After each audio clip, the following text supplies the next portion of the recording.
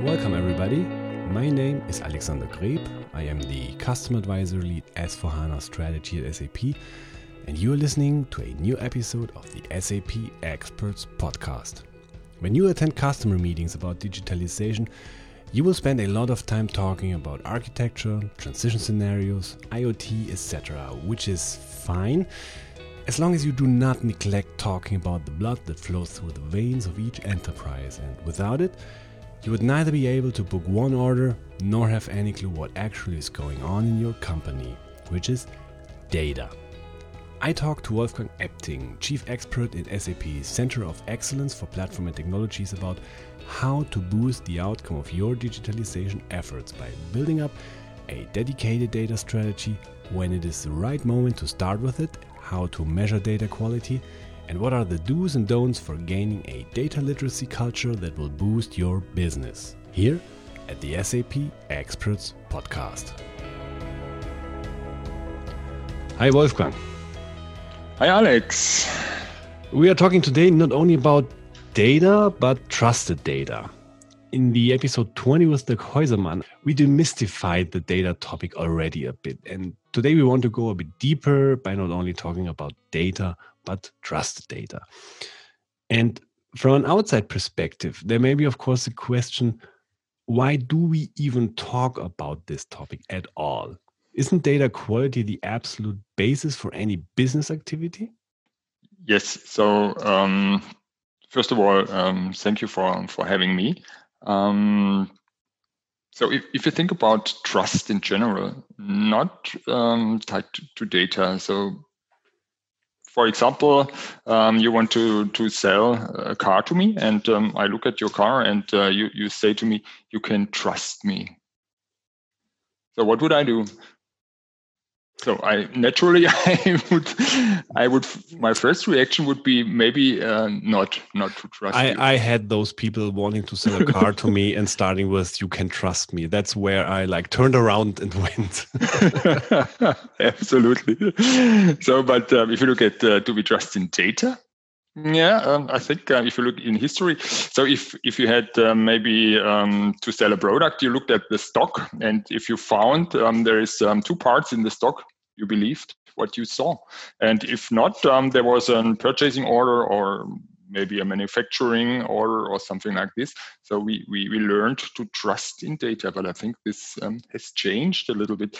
So our former CEO, Bill McDermott, he had one statement which I like a lot. So trust is earned in drops, but lost in buckets. So if you have data which you make a decision upon, maybe, and this is a wrong decision because of wrong data, you will never again believe in data. And so I think trusting data is something that is very important and maybe changing a little bit. So let me call it, there are enterprises, companies out there which I call data literate. They have learned maybe that data is something which you have to have a closer look to, because there's some kind of probabilities, uncertainties if you use models or something like this. So it's not binary. It's not 1 or 0. So maybe you have to think about where does the data come from, how was it generated, and so on and so on. This is a lot of questions around data culture and data literacy. So for me to simplify the topic a bit, you started quite interesting with the car. A car is full of data. When I have something like a purchase decision for a car, I want to know the horsepower, of course, and I want to know the mileage, the gas mileage, of course. And I, of course, want to trust this information. Yeah, I want to trust that the car is just putting that kind of, let's say, CO2 into the air and not more. Of course, if it turns out to be wrong, and I cannot trust this data, and I cannot trust this information, then my decisions or my future decisions are, of course, will be different than before, because data is the fundament of any decisions I do, even in a private life. So I think companies and private persons are behaving quite a lot the same. They have to trust the data. So basically, companies, like you said, are in the same, let's say, situations like private persons or like humans, like you and me. When doing a decision, they have to trust their data. Do you think like let's say the trust or the quality or the way data is worked with from, let's say, that standpoint is different in companies and private persons? Are companies trusting their data more, let's say, easily without a second thought than private persons? No, I would say it's basically the same. So what makes data trusted? This is an interesting question. So often I see that it's reduced to data quality. Mm-hmm. But data quality is just another term which has to be explained a little bit. But from my point of view, it's a little bit more than just data quality. So data lineage, for example, do you trust data from which you do not know where it comes from, who has it gathered, how it's being flowing through the company and the organization? Maybe I think that's also a very important point around trusting data. And there's another one, of course. It's, do you have any consent? Are you compliant by using the data? This is also a very important question, because I think all kind of data has personal identifiable elements in it. And so the proper use of this data is also something that employees need in order to be able to trust the data. This is two elements that we do not normally take into account.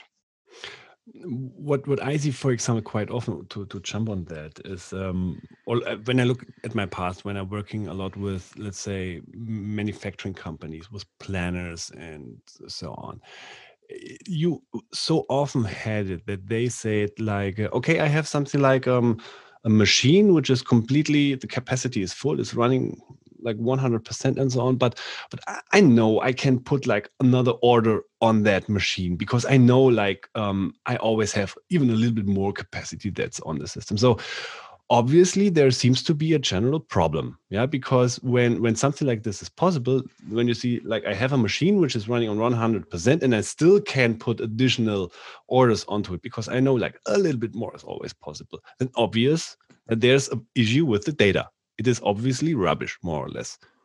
So we have, do we have like this question A, these two kinds of data, like the data I as a company generate for myself, which is like capacity data, which I'm working with, like lot sizes, lot times, and so on, and data which comes from external, like from other departments or maybe like customers, other parties. Is there a difference in, let's say, trust level in that cases? Yes, maybe if you look at the example you gave, what I think there is a lot of expert knowledge which is in the head of people maybe, and so they know from their experience of many decades.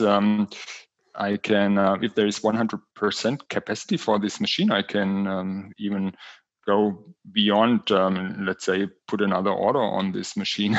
But this is not based on data. This is based on gut feeling. And so the question is, so I think this knowledge erodes over time. And this is not trusted data, because this will end in a scenario where maybe your machineries are underloaded and you cannot go to the full capacity because it's not 100, it's 120. Yeah. And you so don't exactly, you don't know really what's happening in your company because of that. Yeah. And maybe there is a little bit of benchmarking helping. So if you look at the industry, there are benchmarks how their load on their machinery can be, and so on and so on. And so basically, I think we as human beings, we tend to trust external data more than internal data. I'm not sure why, but because it's coming from from any kind of agency organization, and there is a big title on the person who did maybe, to be honest, my personal opinion, people for whatever weird reason are some random dude on YouTube said that, so I'm trusting him. Okay, this is a completely different topic, which I, to be honest, do not really understand. But when you're saying that different trust levels, in our conversation we had before this podcast, you were referring to the difference of data and information, that there is a difference actually in that. Can you define that? Where is the difference lying, and what is really, let's say, what is the difference behind this? And when I know that something is information but not data, what kind of, let's say, different behavior does this need from my side? Yes, so I think there is a big difference in storing data and using data. So I think companies have tons of data, but they do not have information. So the question is how to make information that you can use, that you can make value of out of your data. And this is maybe a problem a lot of companies are facing at the moment. There are different reasons behind. We talk about siloed data very often. Maybe we have a lot of applications, of course, which result in data sources which are spread all over the ecosystem of a company, and they are not integrated. So I think integration is the first topic which helps companies to make value out of data. So we have a vast amounts of data. We have to make sure that we have the right data quality, and then, but of course, there have to be ways to use the data. There are different elements. I think Dirk Häusermann talked a lot about the data value formula that we developed together with the CTQ from Switzerland, and this brings it basically to the point with a very simplistic formula to describe what has to be in place in order to make value out of data. Is this then something like a quality level? So because when you talk about data quality, when I hear something about quality, I want to measure it, because quality should be something which is not a subjective matter but an objective matter. And if you ask like different companies, like, do you have high quality data? I'm not sure if the answer would be really on a factual basis in many cases, but it's just like, I have the feeling like our data is quite good or not so good. So when is data qualified enough that it gets value? Yeah, it's a very good question. So are there metrics like to define data quality? Like if you have something like this, like that percentage of junk, then you have good quality data? Or how can I encompass that feeling of having qualified data for me? Yeah, so interesting question is, do you have data quality when all the mandatory fields are filled? What do you think? I don't think that's the answer to the questions. Exactly, because when you say that, I think quite often about when I was like a student and working in project. We had those Excel address lists, which of course were like 50% was just rubbish what's in there. Like it was like the numbers were wrong, or like it was merged from two different Excels where the fields did not match. So you really had like the fields did not correspond. But of course we have addresses like where you have address suffixes that other addresses do not have. So I think it's absolutely fine if there are fields which are not filled, or at least with a blank, when there is simply no information that should be there, because there is none. So I think just like saying everything has to be filled, it's like those questionnaires where you ask like for some, as a male person, for if you have like female health problems. It does not apply to you. So it does not matter. It does really not matter. So there is a term that we use typically, this fit for purpose. But again, this is a question: what does fit for purpose mean? So for me, data has the proper quality if you can use it to do your business. Okay. Not more, not less. So it's not an academical question of being the best in data quality. It's not implementing thousands of data quality rules just to see that there are no more null columns in or values in your columns. This is not what I would call data quality. Think about a shipping company. They have to make sure that their address quality is very high. I think it's critical.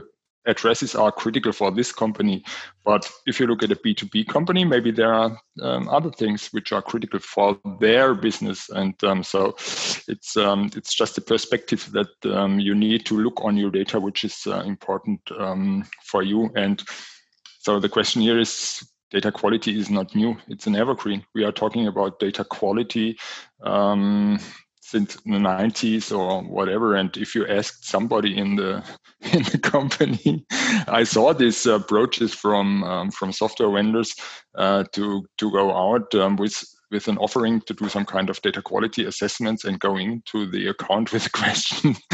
What do you think about your data quality? And everybody says my data quality is good, and so this but it's like when you're standing in a fog and you just can see like for 10 meters because you are not used to anything more than just seeing for 10 meters, and you do not know anything else, and you are asked like, how is your view? And then you say, beautiful. Yeah, but because you just do not know what would be possible if you had something like a clear view and a clear fog.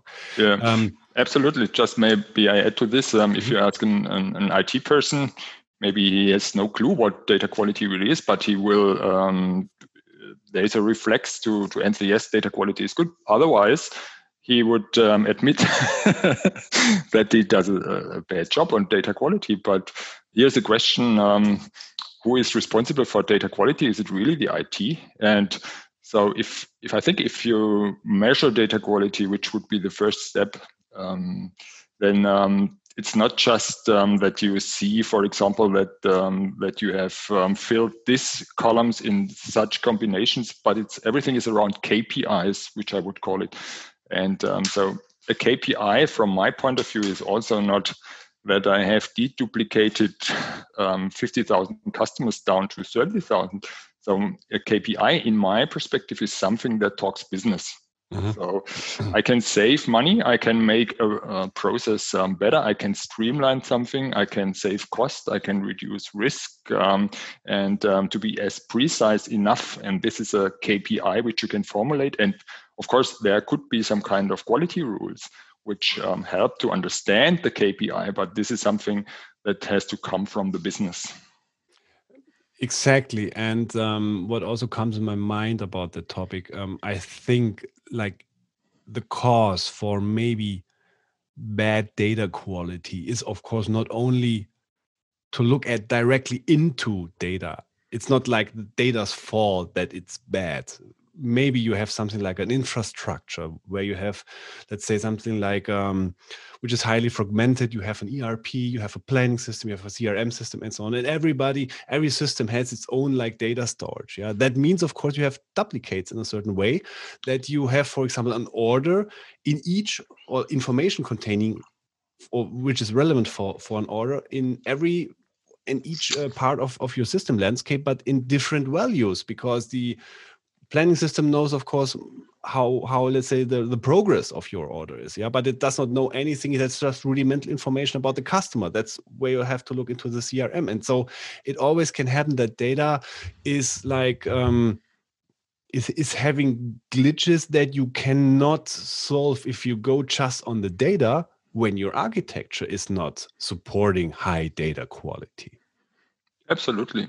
So just to give you an example, I started my career in a smaller company, which is a plastic injection molding machinery. And so this was the time when relational database systems came up. And so I was responsible for all the database systems.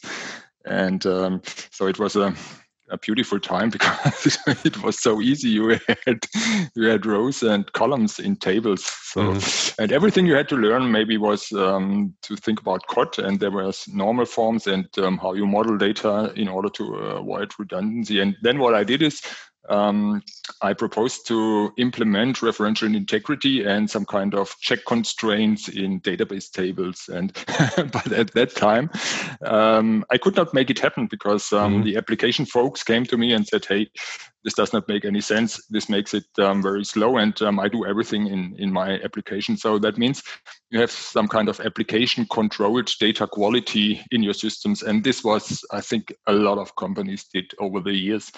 And now if they look into what they really found, I will not say that it's a data symmetry, but without referential integrity implemented, you will find often data and you will find duplicates if you do not have any kind of primary keys implemented and all those things.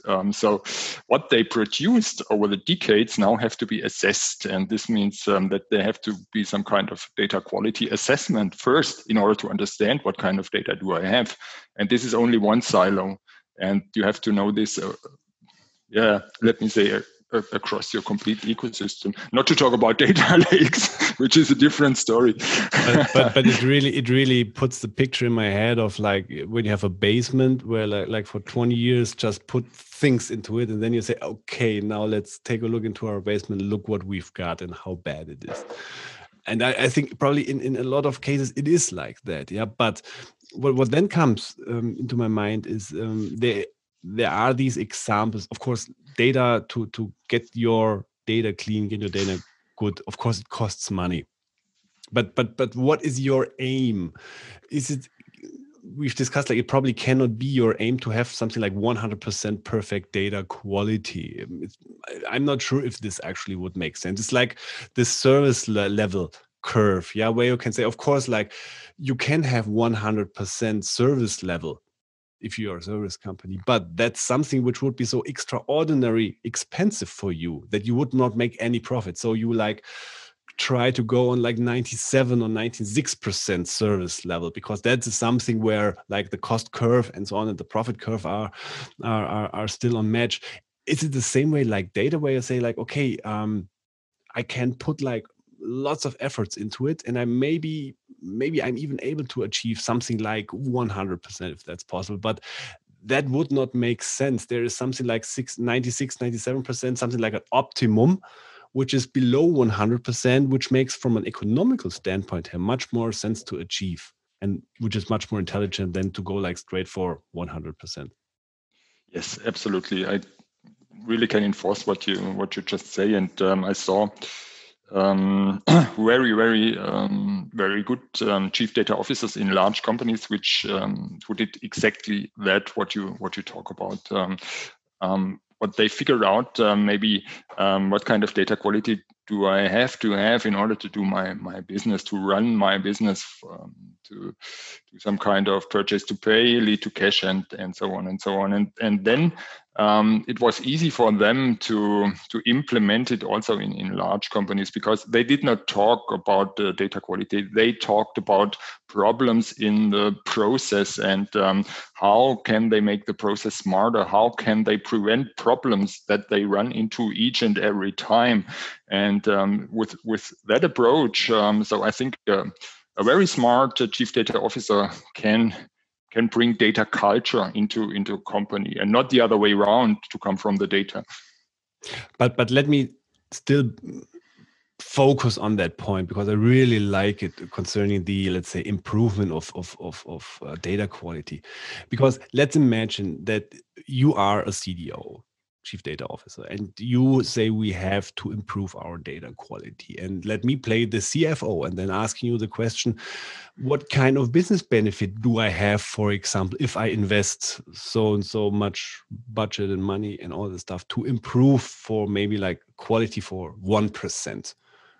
Is there something like ROI I can calculate, a return of investment, or is it more on, let's say, a quality level, when you say like when we are better, then finally our AI initiatives make sense, because AI needs data to to work properly, then our machine learning makes sense, because machine learning needs trusted data to work properly. Is it on a quantitative or on a quality level? Different aspects on your question. First of all, data can of course be used to streamline processes and to save cost. And I think there is a business case behind. So maybe you are shipping company and you have an address quality, let's say from 95%, and but if you have 5 million customers which are ordering heavily, maybe in these times is something that's a lot of returns. That happens. You have a lot of returns, and this is something that you can measure. And then you can make up a business case and say, if it would be possible to increase the quality of address data only by, let's say, by 1% or something like this, we could eliminate this things, and then we could save money X, and then now you have a business case that you can quantify with money, and of course this helps a lot.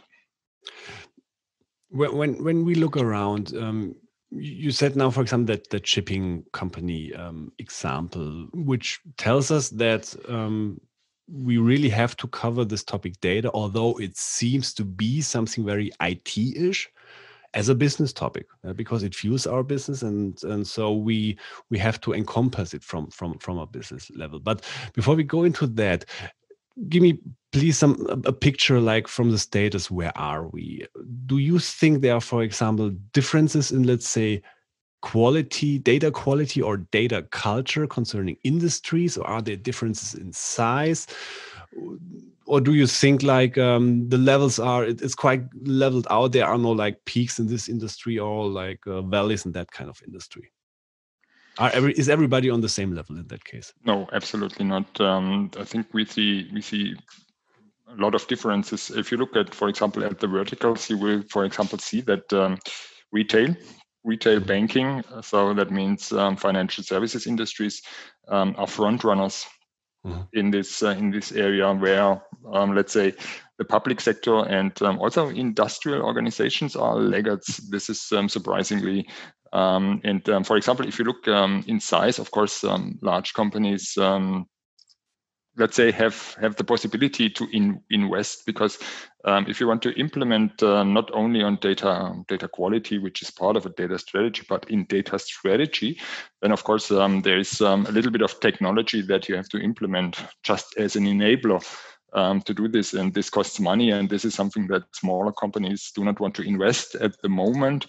And this is why we also see difference in size of the companies. But in general, if you look at this very often used picture from so petabytes and terabytes and so on, then the Milky Way and the Sun and the Earth, I think we all know these dimensions. But again, there is if you think about petabyte and terabyte, so we see that just a fraction of the data is really used that we have in our systems, and this is something that we maybe can say across all verticals. But is it just a fraction used because there is the strategy for using it not available, so it would be make sense to use it, or is it because there is so much rubbish in there? Because to be honest, from my impression here, like when you look, for example, I'm talking now into the years like 2010 to 2013, like some 7 to 10 years ago, when this topic already existed. But from my position, I did not have the impression that there was really a big strategy behind data collection, for example, with many industries. Yeah, because, for example, you had already there possibilities to make your car a certain data collector. But when I, for example, talked about that time with a big German car OEM and asking like, what do you do with all that stuff that you're collecting here? Yeah, you're collecting like information, and like I said, we're talking about like 8 years ago, about collection of like driving data of how the parts in the car are stressed and so on. You're collecting all of this. Are you actually using that? And they said then, to be honest, not yet so much. Yeah, they of course had ideas and so on, and they even thought of selling this kind of data to their suppliers, because they said, okay, you have your shocks in our cars, I can provide you the data how your shocks actually are, for example, stressed or used, or how they perform. So there was something like a binge collecting happening, but that's just a subjective impression that I have. Do you think we are further than that now in the year 2020, or do you think that there is still it's not about the collecting stuff or getting data, it's about the strategy behind that? Where are we, let's say, more ahead, in which way? Yeah, interesting questions. And guess so. Do we sit on a mountain of gold or a mountain of dust? Yeah. Exactly. Very, very good question. So what I think is we do not know it, and we are not we do not know how to use the data. But a very essential part of every strategy, in my mind, is to look at what we call proprietary data, which only a certain company has, and this means that you can make value out of this data. For example, if you have data which every other company also has, it's worth like sand in the desert. But I think the question here is, do I have any data which I can really make value out of it? Because nobody else in the industry has this kind of data, and then to develop strategies around using the data. And this is exactly what you mentioned. So I'm collecting everything. Maybe I need it also in the future. And there is maybe, so you told me that that you heard this term binge collection, and so this was this was new for me, and I looked it up a little bit, and so. Of course, maybe we heard this from binge eating. To be honest, this wording binge collecting has its cause. I had once a discussion about that topic. It was some years ago with the CIO of a customer, and he compared the strategy of many companies from his standpoint to what he said, those kids, when there was this file sharing happening, like already 20 years ago. Unfortunately, we are that old, but there was this file sharing happening, and people were collecting stuff because it was available. They probably never used it, and he said he knows of people who became in something like a collecting frenzy. Yeah, stuff is available, so I try to get it because maybe I will use it sometimes. And that some companies happen to become something similar. Let's say, let's grab everything we can get, because they probably have heard that okay, data is valuable, and now they are that big guy in that Monty Python sketch with the mint and so on, and say probably if I have even one little piece of information more, I will explode.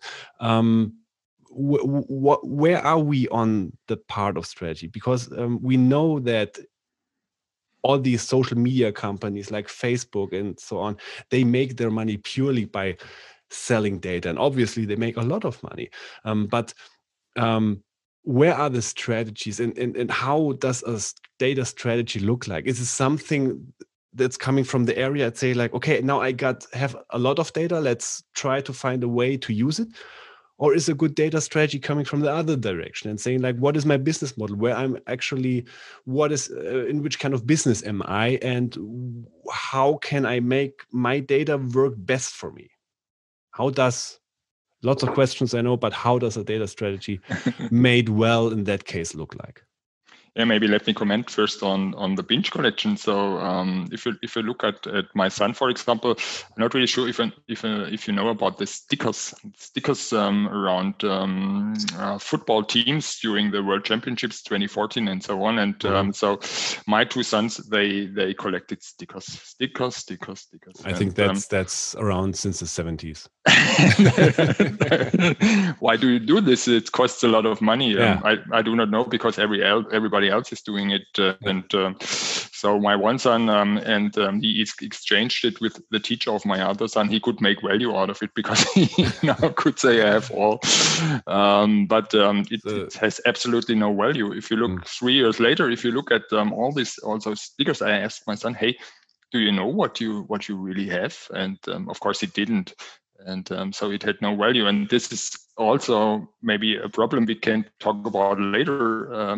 So now we have to admit not really understand what kind of data we really gathered. Exactly. So the question is, what is more important, data or metadata? I think the semantic lies in the data, but if you do not know what you have and you do not understand the data, you need metadata.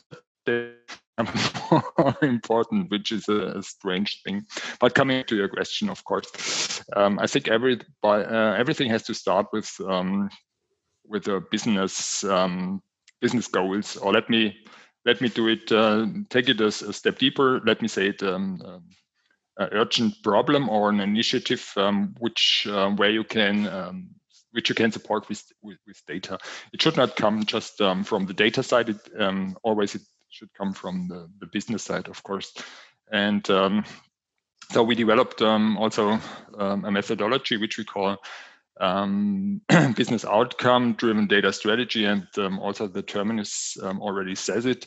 It starts from the business side, and then you can drill down not directly to the data, but then you have to think about what kind of processes have to be implemented. Could be some kind of new processes, could be some kind of AI-driven processes, and then you can drill down to the critical data, and then you can think about do we have the right quality, the right data, and so on and so on. So this is, from my perspective, the right way to tackle it, and not the other way around. And how many of your customers or our customers do actually have a data strategy, a dedicated data strategy? This is. I talked to a lot of chief data officers. Not really sure if I can answer your question. So if you look at Gartner, maybe what they found is that by 2020, I think 75% of organizations will have a CDO. This is not what I see. I think it's less. And when I do maybe some kind of workshops or webinars or something. Today it's it's fancy to do some kind of polls and things, and I always ask how much of the companies really have a chief data officer, and I think it's not 75%. It's 20-25%, and this shows maybe a little bit. Do you have a data strategy without a chief data officer? I think the person must not have the title chief data officer, but anything around data, and because you cannot implement a data strategy without a person who takes responsibility overall across the complete company for data and getting value out of it. Talking about a CDO, I guess this abbreviation is in strong competition of use with the chief digital officer. Yeah, absolutely. Do you think like these two roles can be merged into one and it would make sense? Or do you think like a dedicated data only chief data officer is absolutely necessary? I think that chief data officer is absolutely necessary, and if you do the exercise, and if you go out to maybe to LinkedIn, and if you search for the phrase exactly, do an exact search on chief data officer and chief digital officer, you will find more chief data officers. But I think so the chief data officer takes responsibility for all kind of data across the complete enterprise. Whereas the chief digital officer, in what I see, is taking more responsibility of new digital use cases. Both have revenue responsibility. That is interesting. It's not just, if you think about governance and something like this, it's just, as we see it, sometimes it's the uncle or a person who tells them, hey, you have to implement data governance, otherwise you will get into the kitchen. This is no longer the case, of course. The chief data officer has responsibility for governance, but governance in this sense means that you have to implement it in order to be able to use data. Otherwise, it's worthless for you. But I think what they have in common is to make money out of digital use cases, and this is where they come together. When we talk about a chief data officer, where is he, from your experience, positioned most of the time? Do you find him as something like a guy on board level, or is he reporting to the CIOs or more to the CFOs? So is he more on the IT side or on the business side? Or is this something which is completely different from case to case? It's completely different. So what I see sometimes is that the board is realizing that data is important, and then they tell maybe the CIO, hey, do we have a data strategy? Please implement a data strategy, or they tell it even to the chief information security officer.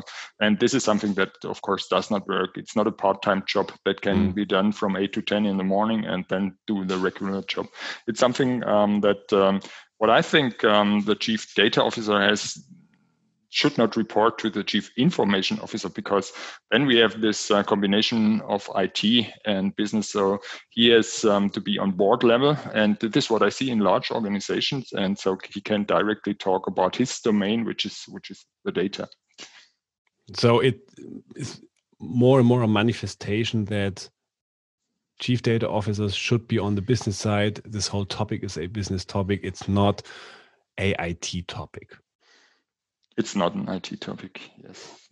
And when you are now, like tomorrow, are announced as new CDO of company XYZ, and you had the task like to make, because you got now the task of getting serious about that topic. And I think there are a lot of companies who are in that position like this. Okay, we have to be more strong in that case. And they are announcing or appointing a chief data officer. Where should he start? Yeah, what would be like the first decisions to make, or let's say the first actions to take to bring a company forward on data quality level? Yes, I think he should go to the board and ask them, hey, what are our short-term goals? Maybe we can look at the annual reports and so on and so on. And if this is also something that I do when I talk to chief data officers, I look at what the goals are. Maybe it's some kind of percentages on the top line, or maybe also on the bottom line, and then you can derive or look at the more tangible business goals. And this is where the chief data officer should start. If he tries to boil the ocean, then he will not succeed, of course. It's because maybe a lot of people say that the chief data officer will disappear with the same velocity as he appeared. But this is something that I do not see, because it's a journey and not a project. And so he should not try to do everything, but he should start with we use this term so often, with quick wins, in order to show the company you can make money or you can make value out of data, and you do not have a project which lasts 5 years.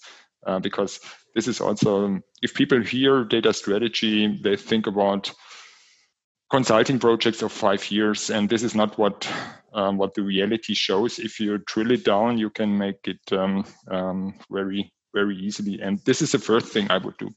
I would talk to the board. The other thing is to look at the culture of the company. And I think this is changing a little bit. what we see is more and more data literate people. And so data literacy is something that I did not understand from the beginning. So if you look at the definition, it's just you have to be able to read and write data. And I thought, hey, it's not a problem. I can read the data. But there's a lot more behind. Data literate people are used to deal with data. They know how to use data. Maybe then they can use some kind of analytical tools, and they are used to work with data and base their decisions on data. And if you look at this kind of data culture, maybe I think there's something helping the chief data officer.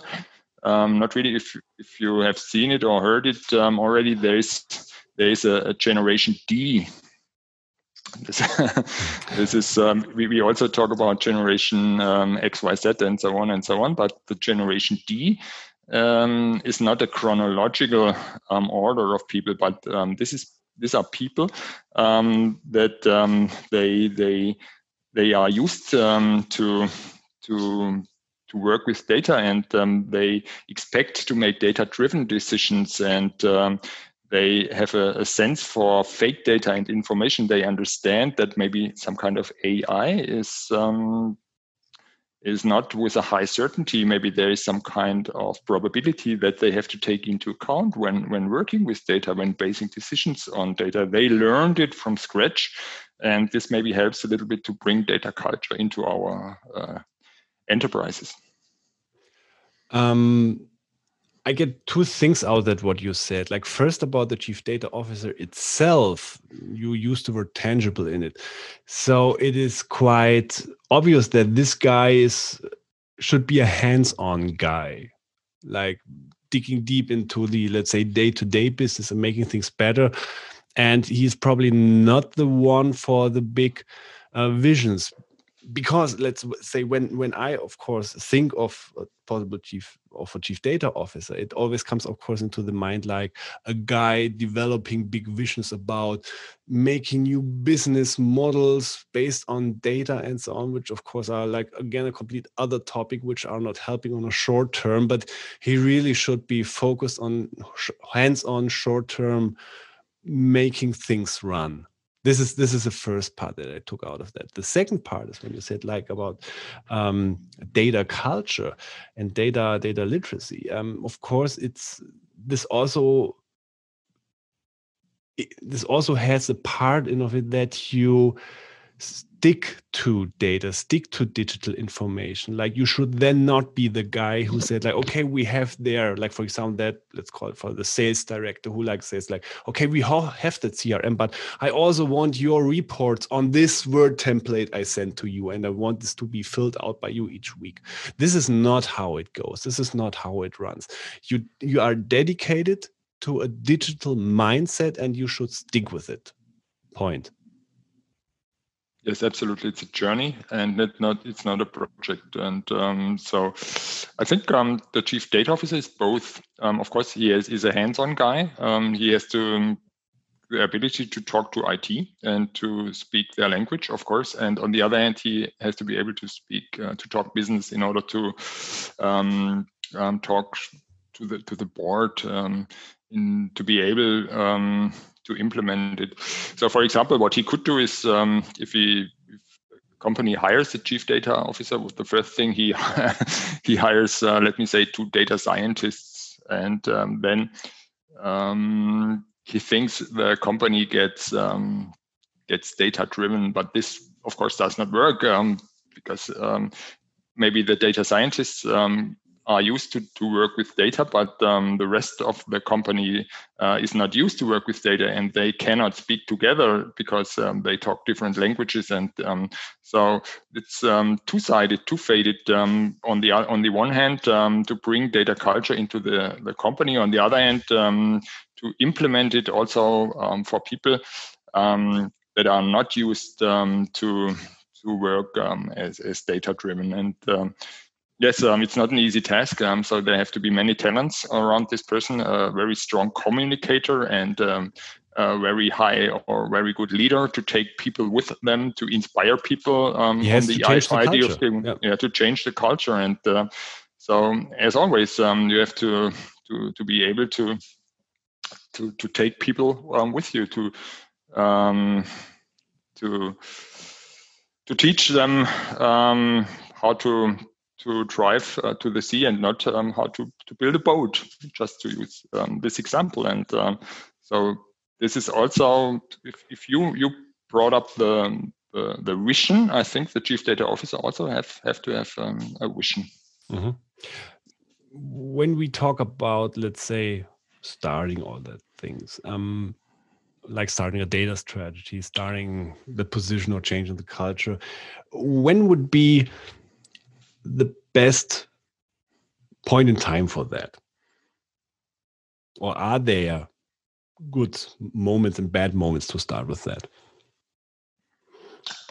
Like, for example, when I'm running, or like many customers of us are at the moment, are in something like a digitalization, digital core, let's call it S4HANA initiative. Is this a point to start with a data strategy, the best point possible, because you are talking about digitalization anyways? Or is it maybe something like you should do, or maybe you should not do, because you say like you're stuck with complete other topics? Maybe you will not make the big shot in the beginning, like do it later. What do you say? What would be the perfect moment to start with that? Yeah, as always, the best moment to start is now. No, just kidding. Coming back to your questions, of course, I think the best moment is now, and as we saw from the crisis, I think this gave a boost in digitization, and I think companies who started earlier with implementing a data culture are the winners, and so the others are catching up at the moment as fast as they can.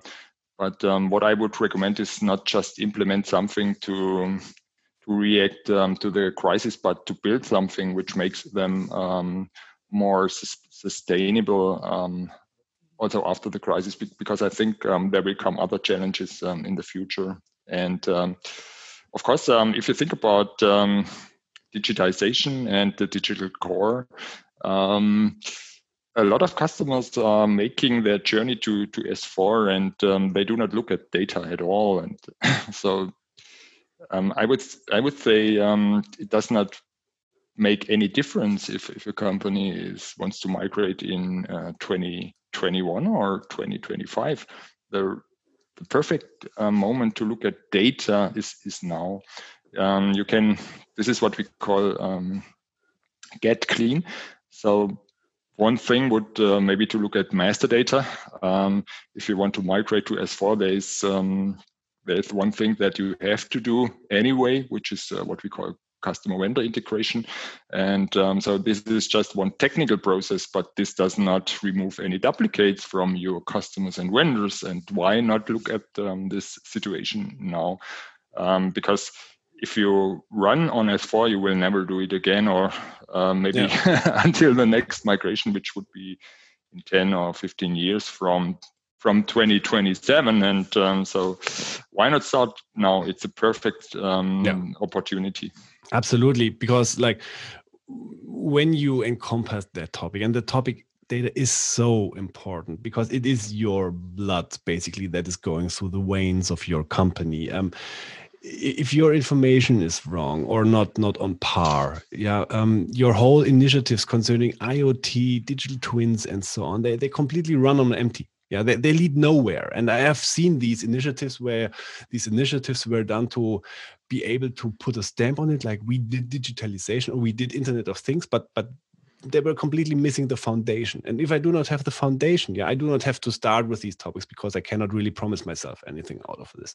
So if you're doing something like a digitalization initiative now, also, and I think this can be our message, also put that topic, data quality, what I want to do with it, into it, because it may influence like the architecture you choose for your ERP system, for your future digital core. It may influence, like then when you say like, I want to like consolidate more, I want to go more into that single source of truth idea, for example. So if you do not do this now, when are you supposed to do this? After this implementation, for example, of S4HANA? In my opinion, not. You will not like open the package up completely again and put everything out again and make it again. So do not, and I think your topic is the same like so many topics. Do not treat digitalization or like these kinds of initiatives as something like a one-stop IT stuff. Put your thoughts into it. What's your business? What's your strategy? What do you want to achieve? And then put all these ingredients like the application, the data, and so on in front of you and think about what can you do with these things and what should you do with these things so they collaborate together perfectly. And so it is everything you do, it is a business topic and not simply just an IT topic. Absolutely. So do not just look at the as-is situation and take this to the new world. How could you expect to be digitized or data-driven if you do exactly the same? So let me give you an example. For example, or if you run on S4, you have a lot more possibilities to do some kind of embedded analytics. And so this could, for example, be that your users are not sufficient because they want to have real-time data. Why not? But if you want to do analytics on operational data with sitting in your system, which you did not do in the past because there was some kind of ETL, you took the data out of your operational system and took them to BW system, for example, and you could cleanse the data, enrich the data, and so on and so on. And this helped a little bit to improve data quality, but this changes completely. If you want to be able to run analytics on operational data, you have to have the right quality. Otherwise, you cannot do it, and you will get the business value out of S4. And there are so many things data is the foundation of. If it comes to business value out of new systems. As last topic, why should customers talk about this topic to SAP / to you, Wolfgang? Yeah, maybe. I think yes.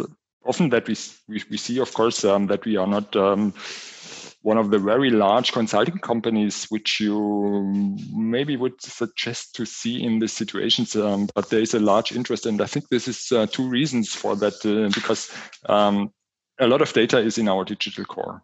This is a fact, and so all the old data is sitting in SAP systems, and this is why customers want to hear from us. How do we implement, or how do we tackle, or how do we deal with this amount of data? And then I think we did not touch this new area of X data, which would be a topic for itself. Yeah, absolutely. Of course. But and the other thing is that we as SAP, we went through a very hard journey to get data driven. Maybe I can tell it, or absolutely. Yeah, and this is also what customers are really interested in. So if you look at our organization, we have a chief data officer, of course. So in SAP, it's not only chief data, it's chief data and analytics officer, which shows the importance and the domains that we put together. There is no analytics without data, of course. And I think we have a lot of very interesting artifacts that we can maybe show to our customers, which we use internally. For example, there is a chief data officer dashboard, which helps us to measure our data quality across all domains and then to make decisions based out of it. And it's just something that we put together using our own technology. SAP runs SAP. And so personally, I was in workshops or in partnerships or other situations where a customer wanted to look into this, how we do it from a technical point of view, but also from an organizational and cultural point of view. To add something to that interesting story, I talked with a guy from our internal CFO organization. He said, like, the good thing that we as SAP in the beginning of the crisis was that because of that kind of data quality that you're referring to, we had the possibility to run very quickly simulation scenarios like, okay, what does this mean for our numbers? Yeah, and that's kind of possibilities we had gave us very quickly options to choose from, like, okay, what shall we decide? Like, shall we let our people send them at home, work from there because we have the possibilities to work later? What happens with our revenue, and so on and so on and so on. So it gave so many possibility to react, especially in crisis like this, in a way which is feasible and sound. And if you do not have this kind of data quality, or if we would not have had this data quality, as so much of these decisions would have been more of a gut feeling, or on the basis of a gut feeling. And that's in most cases not the way you should proceed. So I think there are, let's say, so many reasons to invest into data quality. And Corona shown us very clear that if you want to be able to navigate through rough waters, you have to know where you are and where your journey is leading to. And for that, you need that kind of data quality that you're referring to. Absolutely. Very good example. As for the last question, of course, when people want to follow you or get in contact with you, where do they do that best? Yeah, so I do a lot on the professional networks. You will find me on LinkedIn, you will find me on Twitter, and you will find me on Xing. Reach out to me, no problem. And of course, you can also reach me in SAP. I'm part of what we call a Center of Excellence. And there's a business unit which we call Platform and Technologies. We are looking into data, all things around data and analytics. And this is my role within SAP, and happy to talk to you. We have developed some offerings directly from our Center of Excellence around data strategy, which you can book directly from us. They are free of charge. This is just one-day engagements where we do some kind of data strategy initiation. And of course, in times like these, we develop this also as a virtual thing.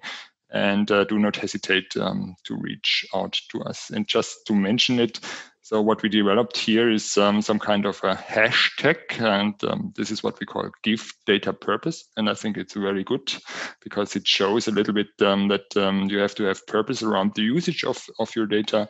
And if you go to the internet and search for this hashtag, you will also find a series of workshops that we offer to you. And happy to talk to you, and thank you, Alex, for having me. And I had a lot of fun. I hope that the listeners have the same fun when listening to this podcast as I had talking to you. Thank you. Or as I had, I'm sure. Thanks a lot, and have a great day. Bye-bye. Thank you.